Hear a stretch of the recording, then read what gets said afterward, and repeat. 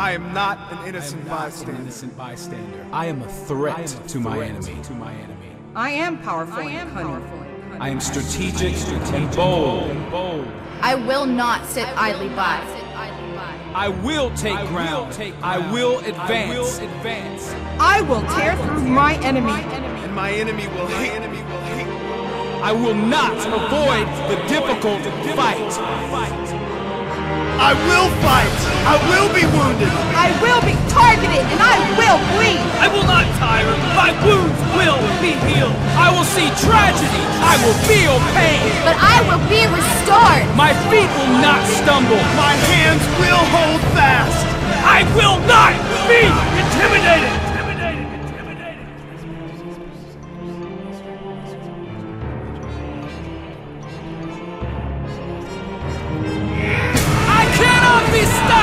I cannot be stopped! I will stand by my brothers in arms! I will stand by my brothers in arms! I will fight until my last breath! I will fight until my last breath!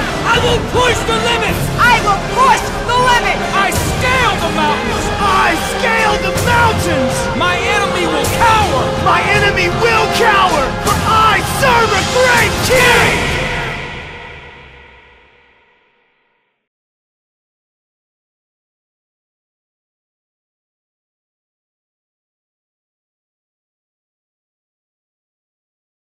Chapter 7, we're on the topic of Satan and demons. That's right. And of course, once again, you should not never capitalize. Just a way to go, get back. But that's right. Whatever you can do. But that's right. Satan and demons, what we saw again, folks. Is there really a devil? We saw the amazing statistic several times already. So can you believe it? 65% of people say, no such thing. It's just symbolic. Really could have fooled me today, this afternoon, when that guy who was demon-possessed came in. Not joking. Man, I tell you what, that was pretty wild today. Talk about some serious action. Yeah, a guy walks in today, and man, he was possessed. And it wasn't just drugs. He was all messed up, totally unkempt. He was erratic. His eyes, his body, countenance, everything jittery. And usually your first clue is when the voices start speaking. And as I was witnessing to him to recognize, I went for the gusto. I said, hey, dude, I've been delivered from demons too. And I gave him my testimony and started telling about Jesus. And he was saying, the voices in my head, they're laughing and stuff like that and going on. And every time I start talking about Jesus, they want to skirt the issue and all that stuff and whatever. But I'm just so glad that was make-believe.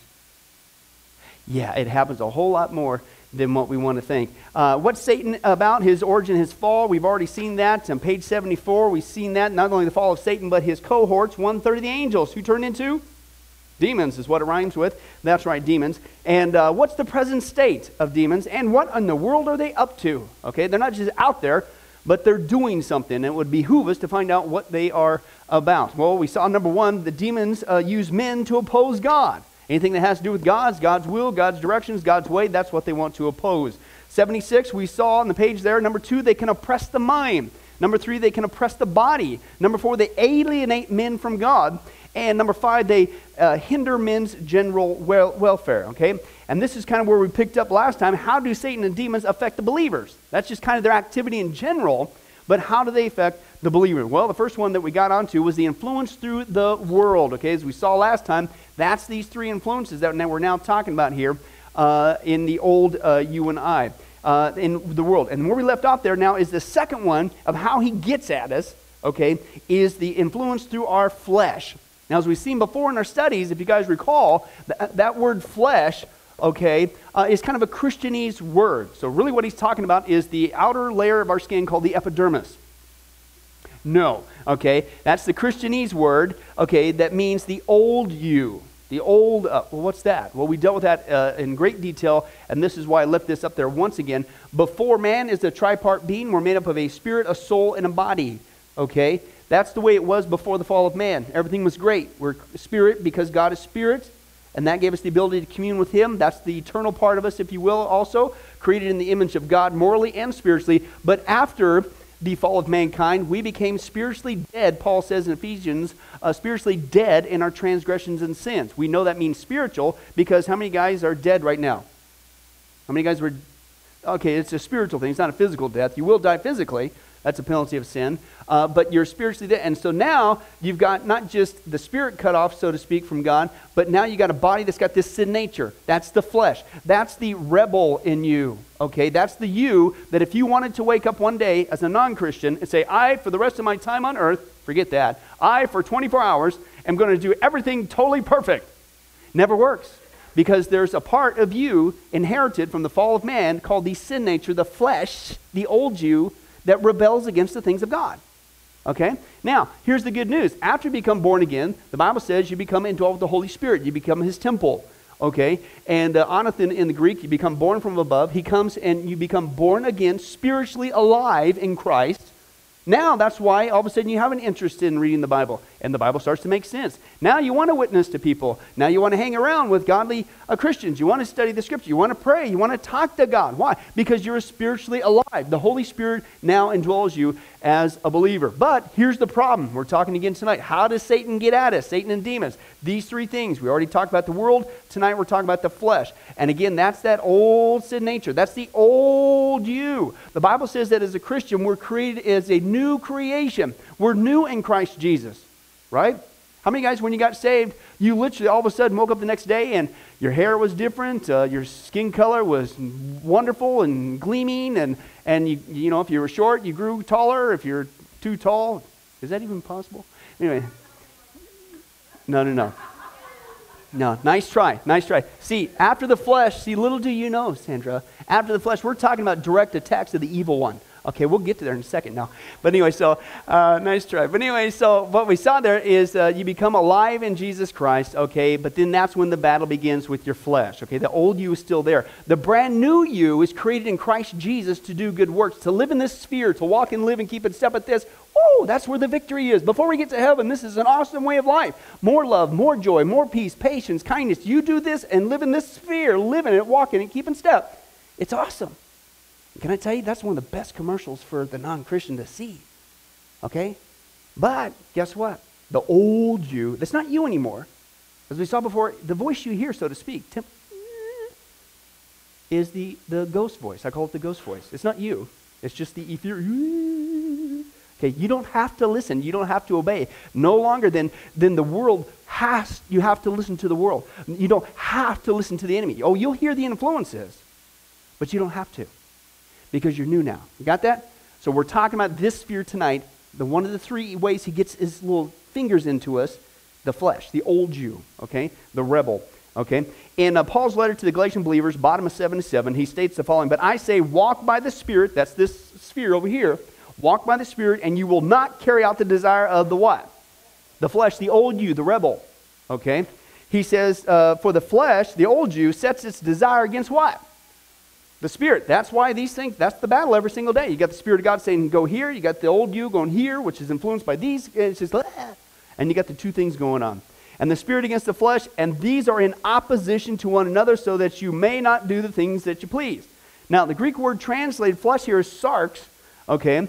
And Schaeffer writes to the word, when sustaining an ethical significance, which it is in our passage, it refers to that part of man which, because of the fall, is opposed to God and to holiness. It is a fallen nature which, though expressing itself through the deeds of the body, down here, okay, is nevertheless to be identified as that which is immaterial and related to the material only as all that is immaterial is resident in and expressed through the material. Now, let me translate that for you. How much wood would a woodchuck chuck if a wood could see, I can't even say that either because that was rough. What? So let's just say this. So the flesh here is the fallen nature we inherit from Adam that has a natural bent towards sin. It's that rebellious streak inside of us. It's the old you, okay, that we don't have to listen to. But we're all born with such a nature, okay? And again, that's why we have freedom in Christ. Not to indulge, Paul says, in the old way of living. The flesh guy, don't listen to that guy anymore. You don't have to. Woo, there's freedom. At least, praise God, we got an alternative, right? Now, again, see, this is the quandary. This is the darkness. This is the emptiness. This is the vanity. This is the hopelessness of the lost person, the unsaved person, because they don't have that influence from the Spirit. This is all they got, man. And you wonder why? If that's all you got and you're not alive to the things of God and His Spirit, the things just continue to get worse and worse, right? The Spirit of God, at least we have an option. Okay? And we not just have an option, we have a way out every single time if we would just choose it. Paul expressed his struggle with the flesh, the old Paul, the old you, the old us, in Romans chapter 7 when he said, I know that nothing good dwells in me. That is in my what? The old you. There's nothing good about that guy. Okay? For the wishing is present in me, but the doing of good is not. Again, hey, the old you, before the Spirit of God made you alive in Christ. I'm going to be good and do everything perfectly right for 24 hours. Hey, you can wish that. You're not going to do it. It's just not going to happen. That's what he's talking about in the sphere there. He says, when we become Christians, we have said to die to sin. Okay, in other words, you die to this. You don't live in that sphere anymore. Don't do it. Don't go there. You don't have to anymore. You've been set free from that. Paul goes on to explain that this death to sin means that we are no longer what? Slaves to sin. What's he talking about? This sphere right here. I don't have to do that. I don't have to live that way anymore. And this is why I've said it before. I'm not too hip when it comes to a lot of the secular psychology verbiage when it gives the impression that a person, even a Christian, is going to be forever recovering. You might call it semantics, but I'm telling you, that's hopeless. Jesus says, no, I got victory over that. I just need to learn to walk in the Spirit, and I will not fulfill the lust of the flesh. There's hope in that, okay? I'm not a constantly recovering old person. That guy's dead. I'm not a slave to him anymore. Okay, I'm telling you, it makes all the difference when you understand what's going on there.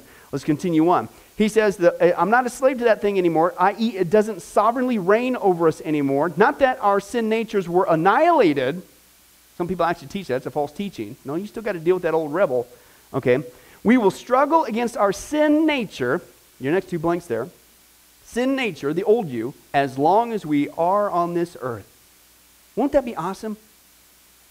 I mean, there's times when I just take a look at Scripture and some of the descriptions we've gotten and just expound on it and go, and just let your mind go nuts. And what does it mean to never have sorrow again? That's one of the things the Bible tells us. What's it mean to never have pain, ever? Yeah, let's go now. Okay, right? But see, when we go to heaven, we also lose this guy. This guy ain't going. Anybody excited about that? Can you imagine if we had no other description about heaven, and all it was we finally understood this guy and what he's done to us, and the rebel, and it causes all the problems, and is even the foot in the door for the temptation to work in the first place from the world and the enemy, is gone. We'll never rebel again against God. Well, that sounds boring. No, because God's commands is the best way. It's the right way. All of God's commands are good. That's the best way. And so when that's gone, it's always perfect, always right. And here's the cool thing. The people you get to hang out with in heaven, guess what? They ain't got it either. So that means every relationship always, forever, and ever is perfect. Isn't that awesome? That's just losing the sin nature. Okay? He says, but this, and as long as we're on earth, though, we're going to have to deal with this critter. Okay, the rebel. Okay, you don't have to obey it, but you're going to have to deal with it. Well, listen to this. He says, now Paul states, now the works of the flesh, the old you are this. And he said, well, okay, Pastor Billy, I'm a mighty strong Christian, and I'm walking by the Spirit of God. I'm sanctified, I'm holified, I'm fried this, all that kind of fried stuff, and I'm so spiritual, I'm just awesome and mighty. I tell you what, woo, everybody's got to be like me. Well, how do you know? How do you know if a person really is a spiritual Christian? How do you really know if a person is really living in this versus this sphere? Well, that's what Paul says. It's obvious. You can say all you want. Oh, I'm a mighty strong Christian. I'm awesome. I'm incredible. I'm all that kind of sanctified stuff. Really? Well, let's take a look. Here's some indicators that you are not following the things of God. You're listening to this old rebel. That's what he says. And that's what he says here.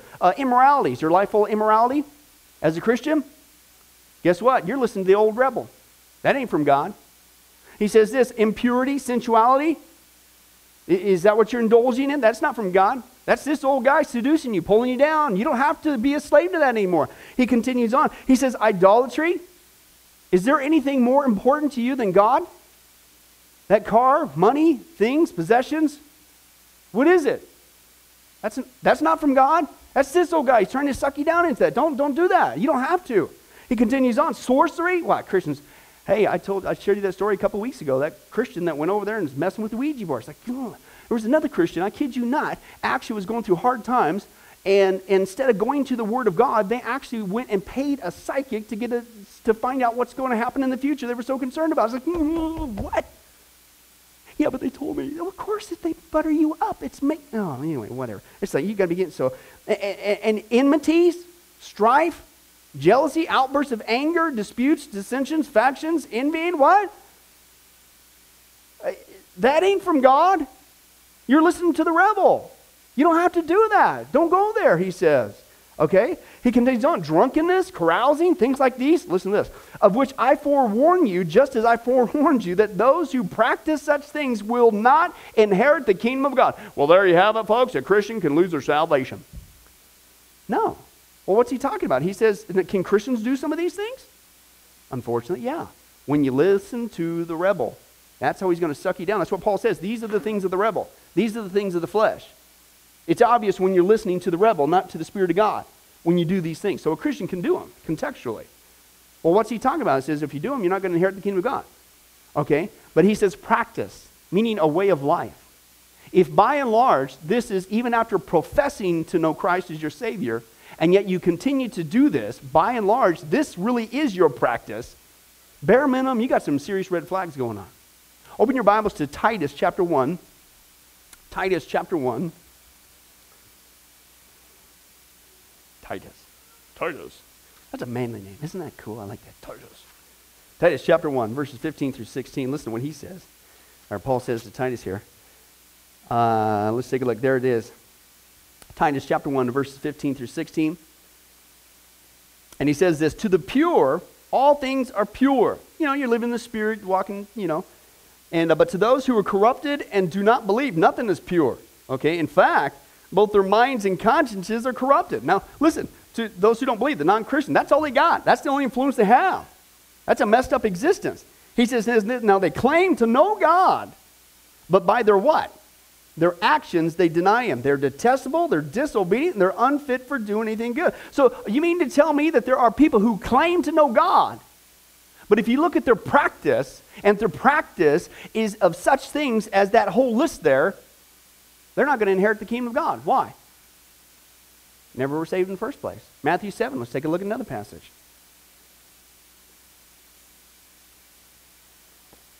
Matthew chapter 7, verse 21. Jesus says this, he says, hey, not everyone who says to me, Lord, Lord, will enter the kingdom of heaven, but only he who does the will of my Father who is in heaven. Well, see, you have to live a perfect, obedient life in Jesus Christ and do God's will all the time. Otherwise, no. Practice. What is the way of your life? What is the general direction of your life? Over time. Okay, is there any resistance? You see, these are in opposition. There should be an opposition if you have the Spirit of God in you. I'm not saying perfection, but there's got to be an opposition. Does it even bother you that you're involved in the immorality? Does it even bother you when you're causing the dissension and the faction? Does it even bother you that you keep going out and getting drunk? Does it even... Something's wrong. Bare minimum red flag. Don't go there. You're either getting seduced by the old guy, or maybe you profess to know Christ, but you're really not going to inherit the kingdom of God. Why? Because you say, Lord, Lord. Oh, yeah. But listen to what Jesus said. He says this, many are going to say to me on that day, Lord, Lord. Verse 18, they're not going to enter the kingdom of heaven, but only he does the will of my Father who is in heaven. Many will say to me on the day, Lord, Lord, didn't we prophesy in your name? And in your name drive out demons and perform many miracles? Every single one of those can be a satanic counterfeit. Satan can do those, it would appear. Drive out demons. Non-Christians, he can do that. Okay? Doesn't mean you can be a Christian. Prophesy. Doesn't mean it's really from God, but you can prophesy. Any false prophets around? Miracles? Does Satan do any counterfeit miracles? Yeah, so these are, but see, these are like Christian things. I mean, Lord, come on, I was doing these Christian things. And what's Jesus say? I'm going to tell you plainly, I never knew you. I didn't know you once and then you lost it because no. I never knew you. Away from me, evildoers. Oops. James chapter 2, one of the verses that I quoted to the guy in the office there, because the demons, the thing speaking through his head were saying, well, you just got to love God. I said, excuse me? I says, the Bible says, and knowing who you're dealing with here, I said, the Bible says even the demons believe in God, and they shudder. They're not saved. And I kept drilling it, man. Dude, you got to call upon the name of Jesus Christ right now. You need to be saved. You need to call upon Jesus now. Okay, you're being duped. Okay, and they just kept taking these rabbit trails and these voices in his head. and stuff like that. But yeah, so you can believe in God. You can do so-called Christian works. You can do all this stuff, but if by and large the pattern of your life is in the sphere of this guy, something's seriously wrong. One more passage, let's continue on. Okay, now I want to clarify that because what's Paul say? He lists some activities that a Christian can do, not recommended, can do when you get seduced by this guy. But he follows up with that statement, and people take this out of context. And see, right there, if you practice such things, you're not going to inherit the kingdom of God. You lose. No. Scripture interprets Scripture is the general interpretation rule. One more, 1 John chapter 2.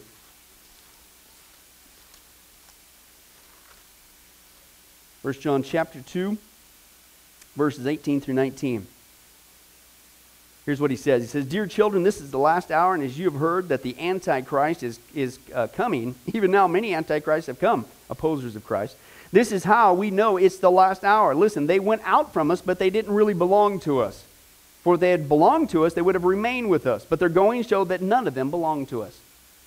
Well, I know somebody who said he was a Christian, he did all this stuff, and he was doing those prophecy stuff, and he was performing miracles, and he was, he was professing Jesus. He would say, "Lord, Lord, Lord," all day long, and all that stuff, but then he became an atheist.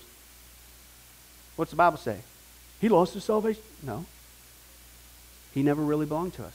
Because if he would have belonged to us, he would have remained. But his going showed he never belonged to us. Right? Put all that together in the context, and Paul's saying that, oh no, if you're a Christian, you got seduced and got involved in immorality or some of the other stuff mentioned there in that litmus test there, the list of behavior, you lost your... No, he's not saying that. But what he is saying is, man, if you keep going down that route and there is no regret, no repentance, no nothing, you can give a rip and bare minimum, I don't know anybody's heart, but bare minimum, that's a serious red flag, man. And you might be fooling yourself, but here's the deal, you're not fooling God. Okay, because there has to be a struggle if you're a born-again Christian because you got the Spirit of God, and he's not going to keep silent. He's going to be working at you, convicting you with that. Now, we can, even over time, unfortunately, just become extremely callous, but it's still, there's got to be some sort of opposition, okay? In James' epistle, he gives a step-by-step description of how temptation leads to sin and death. In dealing with temptation, we ultimately make a choice to sin or to obey. Although the world and the devil are outside sources of temptation, it is ultimately our own inner lust, again, the old guy, the old you, the rebel, that is the ultimate source of temptation. That's the only reason why it works in the first place, is because you got an old you in there that wants to do it. Feed me, feed me, feed me, right? Otherwise, it doesn't work. It's like, I'm sorry, if you guys sit here and you try to offer me a piece of chicken, ain't happening, man. Okay, but unfortunately, I've heard that some of you guys eat it, so the old you would go, yeah, give it to me, give it to me. And you get sucked into that evil. You see what I'm saying? So that's what he's talking about here. Yeah, that worked out great. Okay, let's continue on. J. Ronald Blue comments on this, James 1:4. He says, the source of temptation is from within. It's the old you, not the real you, the new you created in Christ, who walks and lives by means of the Spirit. This is the old you within a person. It's his own evil desire, the old you, the rebel, the lust, the inner craving. He is dragged away and enticed. This inner craving draws a person out like a fish from its hiding place and then entices him. The verb delazo, to bait, to catch a fish with bait or hunt with snares. So listen, here's what happens. So a person, the old you, and I keep wanting to clarify that so you don't get confused. That's not you anymore as a born-again Christian. You're a new creature and a creation in Christ. The enemy doesn't want you to figure that out. Doesn't want you to understand that scripturally, because if you don't get it that you're a brand new creation and you don't have to, you will think you have to. And you're a slave to sin, and you'll never recover. That's a lie. Okay? So that's what he says here. So the old you, a person, both builds and baits his own trap. Falling into temptation progresses from craving, creating the curiosity, then enticement, then the conception. That's when you actually say, okay, yeah, I'm going to do her. And then the birth of sin. Okay? And the end result is spiritual poverty, moral, and sometimes physical death. What? Are you serious? Yeah, it happens all the time. Somebody... well, you go back to that list. They get involved in immorality. Come down with some sort of sexually transmitted disease, AIDS, and you're dead. It leads to death. Okay? How about enmity, strife, anger, and stuff like that? You ever hear about somebody get so angry they do something dumb and they hit somebody and they get mad and they get in a fight and somebody shoots them?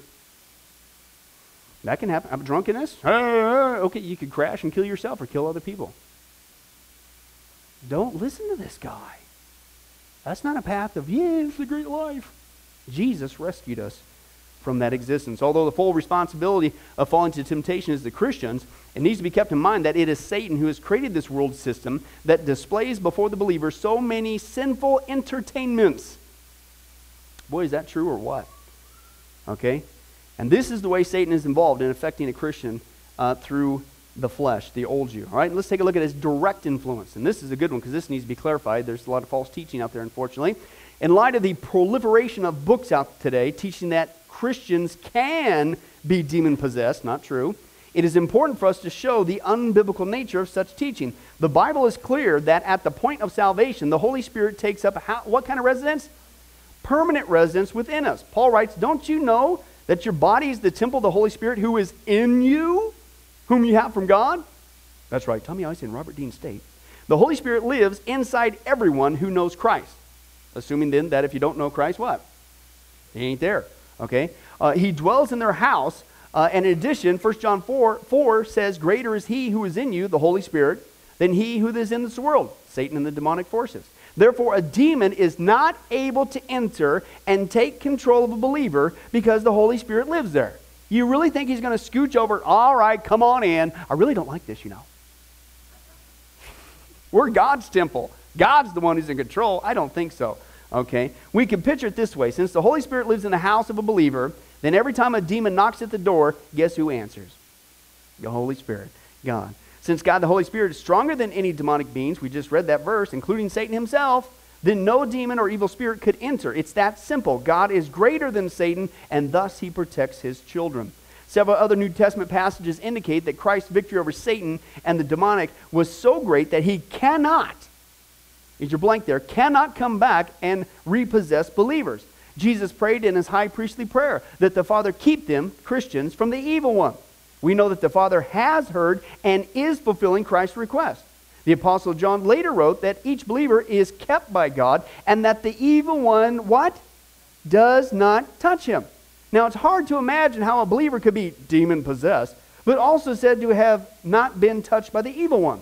Certainly, this passage would add weight to the teaching that believers cannot be demon-possessed. And he adds another one. Paul said in 2 Thessalonians 3:3 that the Lord is faithful and he will strengthen and what?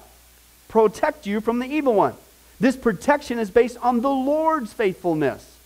Okay? It's hard to believe that our faithful Lord's protection would allow one of his children to become demon-possessed. Right? It's almost like a smack in the face to Jesus. Oh yeah, thanks for that protection. Right? But it's not true.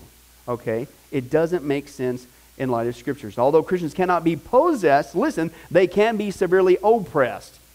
Okay, there's the big difference there. They can mess with you on the outside, but they ain't come and praise God anymore on the inside. Okay? They can be oppressed or influenced. Satan employed lightning, a whirlwind, disease to afflict Job. Okay, that's all external. And cult involvement infects the believer, listen, by making him be in this guttural voice, and he's drawing this pentagram, and he's doing all this. Well, hopefully not. Notice what they do to the believer. We talked about this last week. Deadly, I love that word. Not just indifferent, but deadly indifferent to the Word of God, to prayer, to worship, and to spiritual life in general. Why? Because he wants you down here, man. He'll make you a slave, even though you're not. He'll get you to act like it, live like it. That's what he wants you to do. And then, even though you are saved, a born-again Christian, man, hey, here's a good word. Rotten. You're a rotten commercial for Jesus. I'm a Christian, and all this stuff you're doing. Okay, that's what, and Satan's about, remember? That's what he wants to do, is what he's talking about. But do you really think it's by chance? This is, 2 or 3 times in our study he said this. And we talked about the witchcraft and the Satans and the demons and what they do to Christians and what their plan is from the horse's mouth, Satanists, former Satanists and former witches. Do you really think it's by chance that you get up in the morning and says, I just don't have time for prayer? Where do you think that one came from? That was the Spirit of God telling me that it's okay. No. That's either the world, the flesh, or the devil. I'll tell you that right now. Well, you know what? I just don't need to come to Wednesday night Bible study. Maybe next week. Yep, that came from God because he's giving me a break. No, don't think so. You know what? I tell you, man, I know I need to read the Bible, but you know what? Gosh, it's almost May. All right. next January. January 1st, New Year's resolution, baby. Woo! You think that came from God? Instead, crack open that day. Don't even wait till tomorrow. Where do you think that comes from? That's what he's talking about. Okay? In some cases, God may allow Satan and his minions to oppress Christians who choose to become involved in some type of open rebellion towards him, and he might use things such as immorality for chastening purposes. Okay? That's what we see with Paul. In Paul's case, he was given, what he was given was possibly a physical illness, sight problems possibly, which was caused by a demon to keep him humble. What? Yeah. God will do what it takes to get his kids' attention. Open real quick to that passage, 2 Corinthians chapter 12. And let's read that. And which again, in another sort of way, as you turn there, 2 Corinthians chapter 12, verse 7, that really tells, even when it comes to demonic oppression and just the demon world in general, who's in charge there? God is. God is. Okay? 2 Corinthians chapter 12. Okay? Paul says this, to keep me from becoming what? Conceited because of these surpassingly great revelations, because remember, he was caught up into the third heaven, and in the actual dwelling place of God the Father heard some incredible, awesome things. Okay, there was given me a thorn in my flesh, a what? Messenger. That's where we get the word angel. It's the exact same word, angelos, angel. A messenger of Satan. What's that? That's a demon to torment me. 3 times I plead with the Lord to take it away from me, but he said, my grace is sufficient for you, for my power is made perfect in weakness. Therefore, I will boast all the more gladly about my weakness, so that Christ's power may rest on me. This is why, for Christ's sake, I delight in weaknesses and insults and hardships and persecution and difficulties, for when I am weak, then I'm strong. Paul finally got it. God allowed that to keep him from becoming conceited, and it also kept Paul utterly, on a consistent basis, completely dependent on God's grace to get him through. And so he says, man, praise God for all these hardships. Praise God for the privations and the insults and the injuries and even this demon that's allowed to torment me, because it forces me to depend on God, meaning I am not sufficient, I am weak. And when you finally get that Christian and you really get locked in with Jesus Christ, woo, you want to talk about strength. Now, you wouldn't have to go to those extremes if you just do it voluntarily and live there. But God loves us. Have you noticed that? He loves us so much, he'll give us spanky wankies. He loves us so much, yes, he accepts us for who and what we are and where we are. But you know what? When we start going south, he'll do what it takes because he loves his kids. He loves us. He'll spank us right back on track. And sometimes, do we even see Paul? Hey, he'll use a demonic thing to get your attention. He might even use a physical illness, like he did with Paul, to get our attention. But God is still sovereign. That's the good message there. In light of all that we discussed, it must be constantly kept in mind that God is still sovereign. Is your next blank there, over all that Satan and the demons do. We saw Job chapter 1. Who's there reporting with the angels in front of God? Satan. He's not a loose cannon on deck. God is sovereign and in perfect control of the universe. His plan will prevail in spite of satanic opposition. Okay? Who wins at the end of the 7-year tribulation? Right? Who is actually being used as a tool during the 7-year tribulation? Satan. God is using him as a tool. He's not in charge. He's never been in charge. He's on death row awaiting his final sentence into the lake of fire. Okay, God is the one that's in charge. And he uses, God, sometimes demons to chastise or chasten the godly. In Peter's case, the Lord used Satan's sifting to separate truth from falsehood. Okay? Job was refined in his furnace with satanic testing. Okay? The immoral Corinthian believer was delivered to Satan for physical death because that he might be preserved for spiritual eternal life. What? Yeah, open your Bibles to 1 Corinthians chapter 5. That's a wild passage. 1 Corinthians chapter 5. And listen to what Paul says. Listen to this. Now this is to a church. Okay? A Corinthian church. He says, it is actually reported that there is what? Sexual immorality among you. That never happens in churches, is it? Well, that's only half the problem. Listen, it was their action, it was their behavior towards it. Okay? And a kind that does not occur even among pagans. A man has his father's wife, and listen to this, and you are proud? Oh, we're liberal. Come one, come all. Jesus loves everyone. You're not supposed to judge people. You can't say nothing. Anything goes. Hey, you just leave them alone, and eventually through osmosis, maybe they'll catch on. And you're proud of that?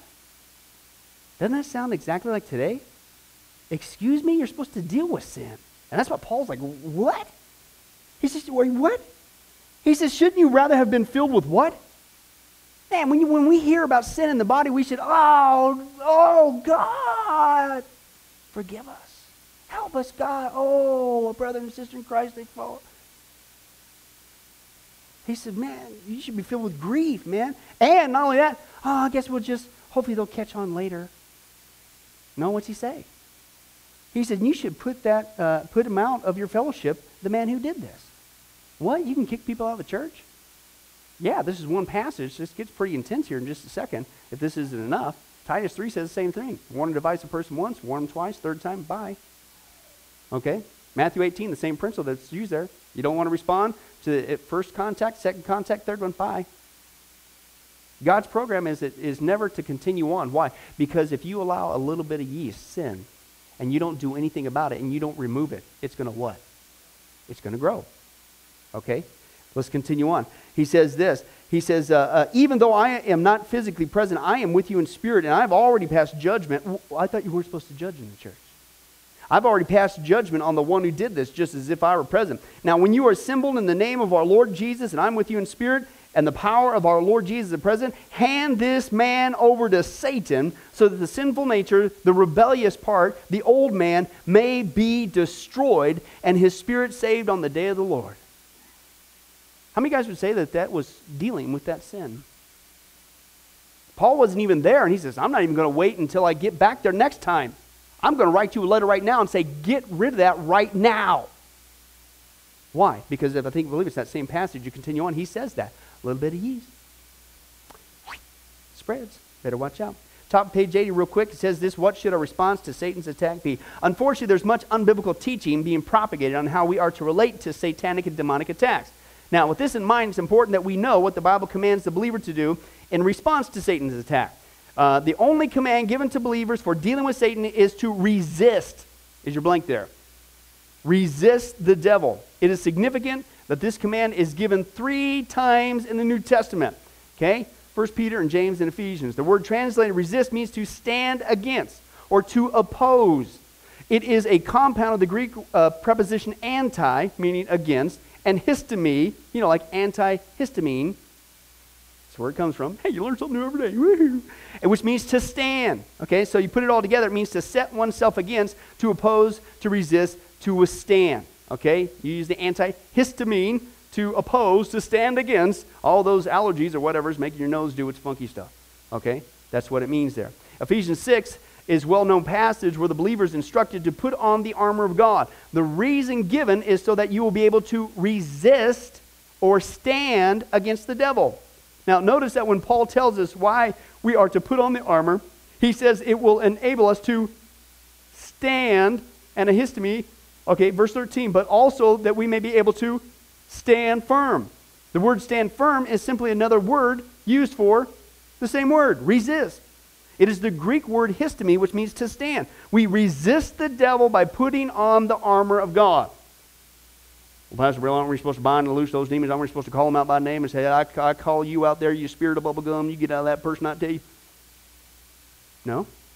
In fact, that's probably one of the most misused, misquoted passages of Scripture. Matthew 16 is one of it. Matthew 18, turn there real quick. Okay? This is amazing. When you take a look at this text and then you see what people have done with it, and it's demon warfare, and you got to bind, you got to loose, which I always thought was interesting as you turn there, Matthew 18. If you could actually somehow bind Satan or bind a demon, okay, then why in the world would you turn right around the next breath and loose them? Wouldn't you want to keep that booger bound? Let's take a look at the context of that passage. Matthew 18, okay, verse 15. Now, notice the context of this is church discipline. Okay? Let's take a look. Let's read the passage, then we'll rip into it. If your brother sins against you, go and show him his fault, just between the two of you. Step 1. If he listens to you, hey, praise God, you won your brother over. All right? But he didn't say, well, you got to stop there. No, you keep going. But if he will not listen, take 1 or 2 others along, so that every matter may be established by the testimony of 2 or 3 witnesses. All right, well, that didn't work, so what do you do? Well, just let it go and let it fester. No, keep going. If he refuses to listen to them, tell it to the church. And if he refuses to listen even to the church, treat him as you would a pagan or a tax collector. In other words, bye. Okay? Now, and he says this, I tell you the truth, whatever you bind on earth will be bound in heaven, and whatever you loose on earth will be loosed in heaven. Can I ask the common sense question? That context of the passage is dealing with discipline, church discipline, right? It says it right there. Where in that whole passage did the word demon ever once appear? How about Satan? No. What's the passage dealing with? Church discipline. So what's he talking about? The binding and loosening. Okay? As a church, that when you have to go to the point where you're going to cast somebody out of the church as a disciplined behavior, okay, biblically, then it's good as gold. It's got God's blessings on it. Let me give you an analogy. One guy writes on this. He says this, truly I say to you, whatever you shall bind on earth shall be bound in heaven. Whatever you loose on earth shall be loosed in heaven. In other words, a duly constituted body of believers has the right to tell an unrepentant brother that he is out of line with God's word and has no right to fellowship with God's people. Christians have such authority because they have the truth of God's word by which to judge. The source of the church's authority is not itself any more than the apostles' authority gave in themselves, even in their office, as exalted it was. Christians can authoritatively declare what is acceptable to God or forbidden by him because they have God's word. Christians don't determine what's right or wrong. Rather, on the basis of God's word, they recognize and proclaim what God has already determined as right or wrong. And he gives the thing with the binding, the loosing thing in the context with dealing with discipline.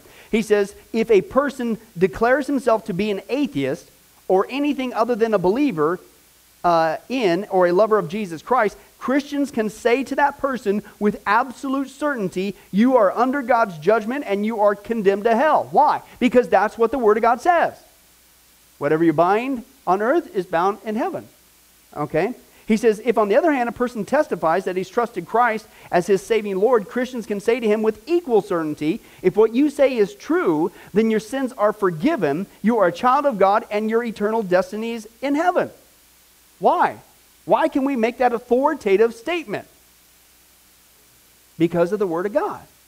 That's the context of the passage. The authority of the church lies in the fact that it has heaven's word on everything pertaining to life and godliness. When believers are in agreement with God's word, God is in agreement with them.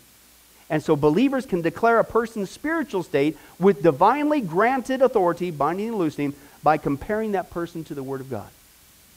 And so even if you have to go to the point where somebody gets kicked out of the church, whatever you bind on earth, same thing in heaven. You're in accordance with God's will. Do you see the context of that? And again, I belabor the obvious point. Where is the word demon in there? Satan. Where does it talk about spiritual warfare? None of it. Isn't that the most amazing thing? And then that text has been completely taken out, that one verse, wrenched out of the context. You know, demons this, blah, blah, blah. And why do I bring that up? Because what did he say here? This is the warning point as we close. He said the Bible is clear that our posture against Satan and his dominions is to be defensive, is your blank there, as opposed to offensive. I'm going to take you on. I'm going to call you down. The spirit of bubblegum, you're coming up. No.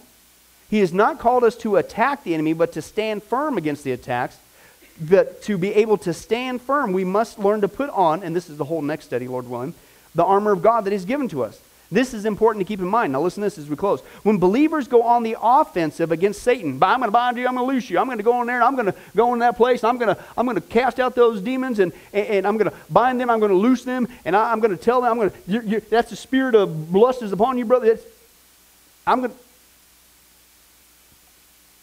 He says this. He says, when you do that, you're stepping out of legitimate bounds by becoming involved in situations in which the Lord has never intended for them. This offensive type of response was described by Peter as characteristic of false teachers. 2 Peter chapter 2. Turn there real quick because you got to see this. 2 Peter chapter 2. Now, do we have the authority in the name of Jesus Christ to cast out a demon? Absolutely. But contextually, that's not what we're talking about. We're talking about that bravado. I'm going to take you on. I'm going after you, Satan. You know, I'm going to call down demons and bind and loose and bind and loose. And that's not what that passage is talking about. Okay? We don't have to worry. We don't have to run. We don't have to be afraid. We don't have to fear. Greater is he that is in us than he that is in this world. We got the armor of God. We just got to stand there and nothing, not even his fiery darts. You put up that shield of faith, bing, he can't even touch you, man.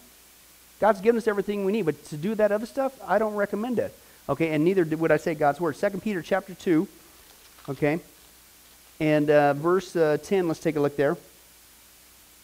He says this, he said, this is especially true of those who follow the corrupt desire of the, guess where this coming from?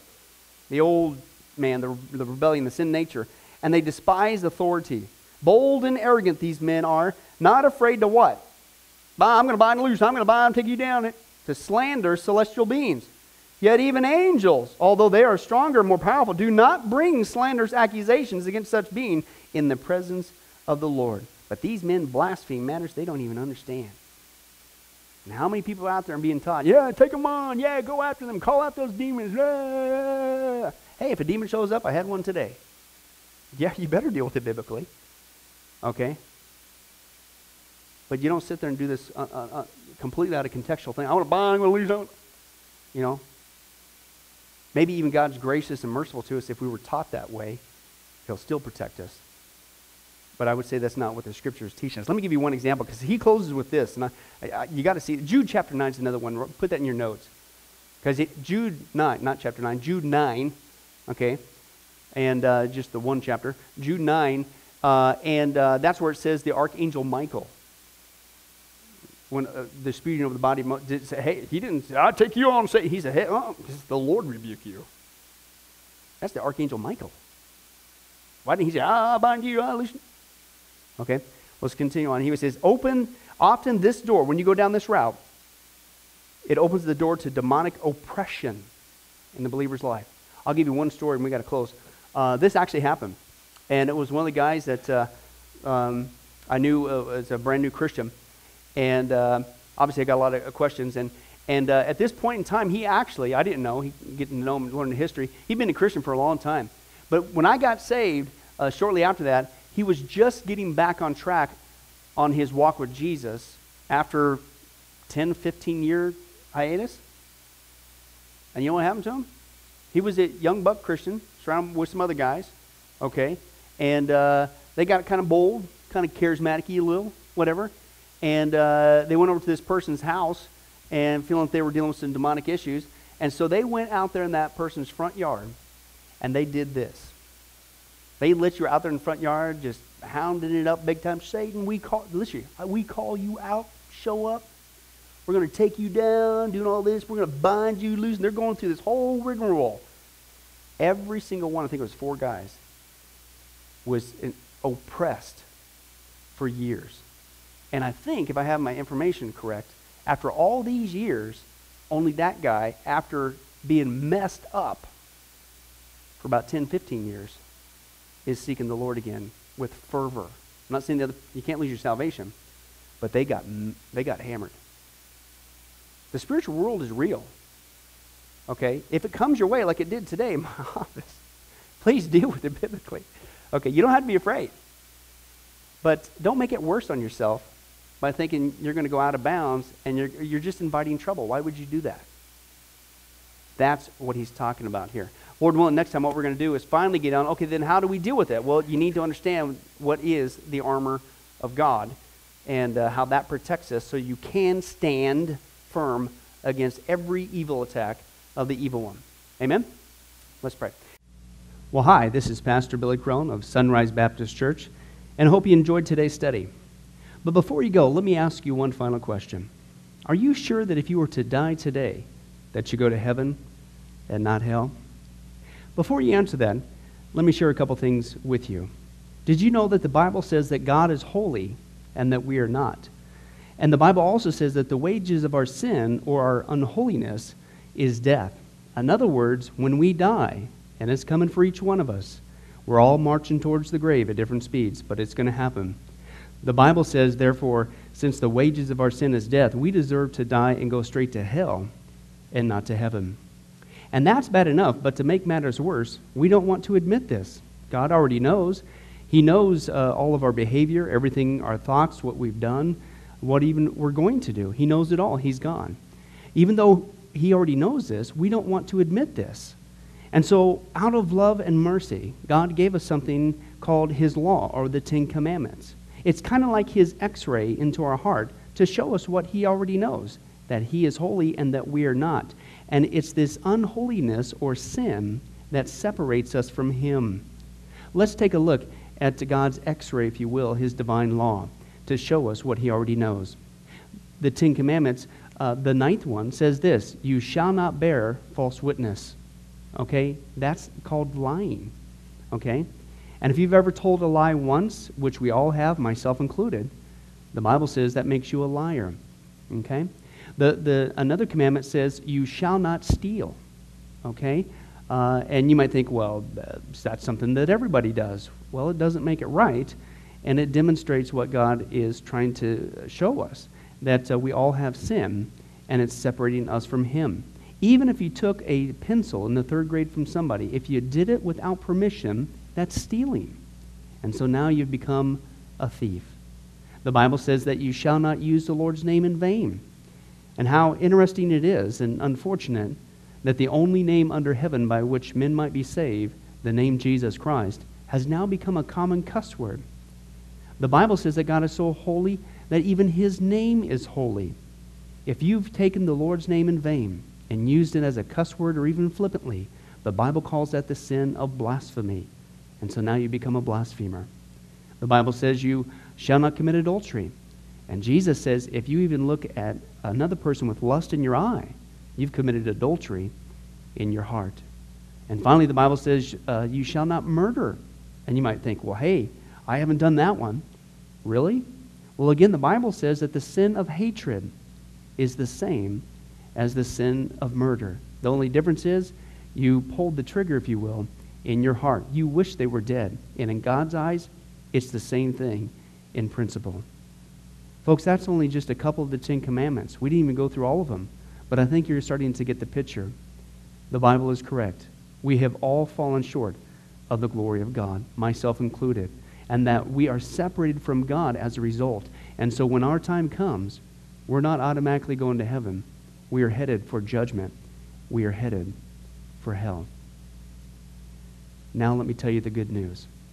The good news is that God so loved the world that he gave his one and only begotten Son, Jesus Christ, to save us. Jesus Christ died on the cross. It was the death penalty of its day. He paid in full the price for our sins to be forgiven. Let me give you an analogy. For instance, even today, we could see that a person could commit a crime. They cannot reverse it. The sentence has been passed. The judge has slammed his gavel, and they are ushered off into their jail cell. And in this particular crime, they are going to receive the death penalty. And so they're behind bars just waiting for the time, waiting for the call for them to go and receive the death penalty. But believe it or not, as we know, there is a way that a person can get off a death row. And that is if the one in authority, the governor, would grant them a pardon. Now, they didn't earn it. They certainly don't deserve it. And there's nothing they could do to earn it because nothing can reverse their crime. Okay? Yet the one in authority has that ability to grant them a pardon. Well, can I tell you something? That's what God has done through Jesus Christ. The cross was the death penalty of the day. God sent his one and only Son to die on the cross, to take the death penalty in our place, and that if we would just receive his pardon for all of our sins, God is willing to allow us to get off a death row. He's willing to forgive us completely of all of our sins. That's the good news that I want to share with you. God loves you. The Bible says that God is not willing that anyone should perish, but everyone come to repentance. Won't you, if that's you, call upon the name of Jesus Christ right now? Won't you ask him to forgive you your sins? The Bible says that if you confess with your mouth Jesus is Lord and believe in your heart that God raised him from the dead, you will be saved. Won't you do that now, wherever you are? Please, take God up on his amazing, loving offer. I'll let you down. Man will let you down. People will let you down. But God never will. He wants to adopt you into his forever family. He loves you. He's willing to forgive you of anything and everything you've ever done, past, present, and future. It's amazing. Please, call upon Jesus now. Well, this has been Pastor Billy Crone of Sunrise Baptist Church. If there's anything that we can do for you, please don't hesitate to ask. Our number and information will come up here on the screen here shortly. And remember, I hope to see you in heaven. God bless. Thank you for watching this presentation from Sunrise Baptist Church. If you would like to send us a letter or any other kind of postage, you can reach us at 1780 Betty Lane, Las Vegas, Nevada, 89156. For more information, you can give us a call at 702-452-8599 or email us at bcrone@getalifemedia.com, or you can visit our website at www.getalifemedia.com. Billy Crone and this ministry can also be found on Facebook and Twitter. Join us for services at www.sunriselv.com.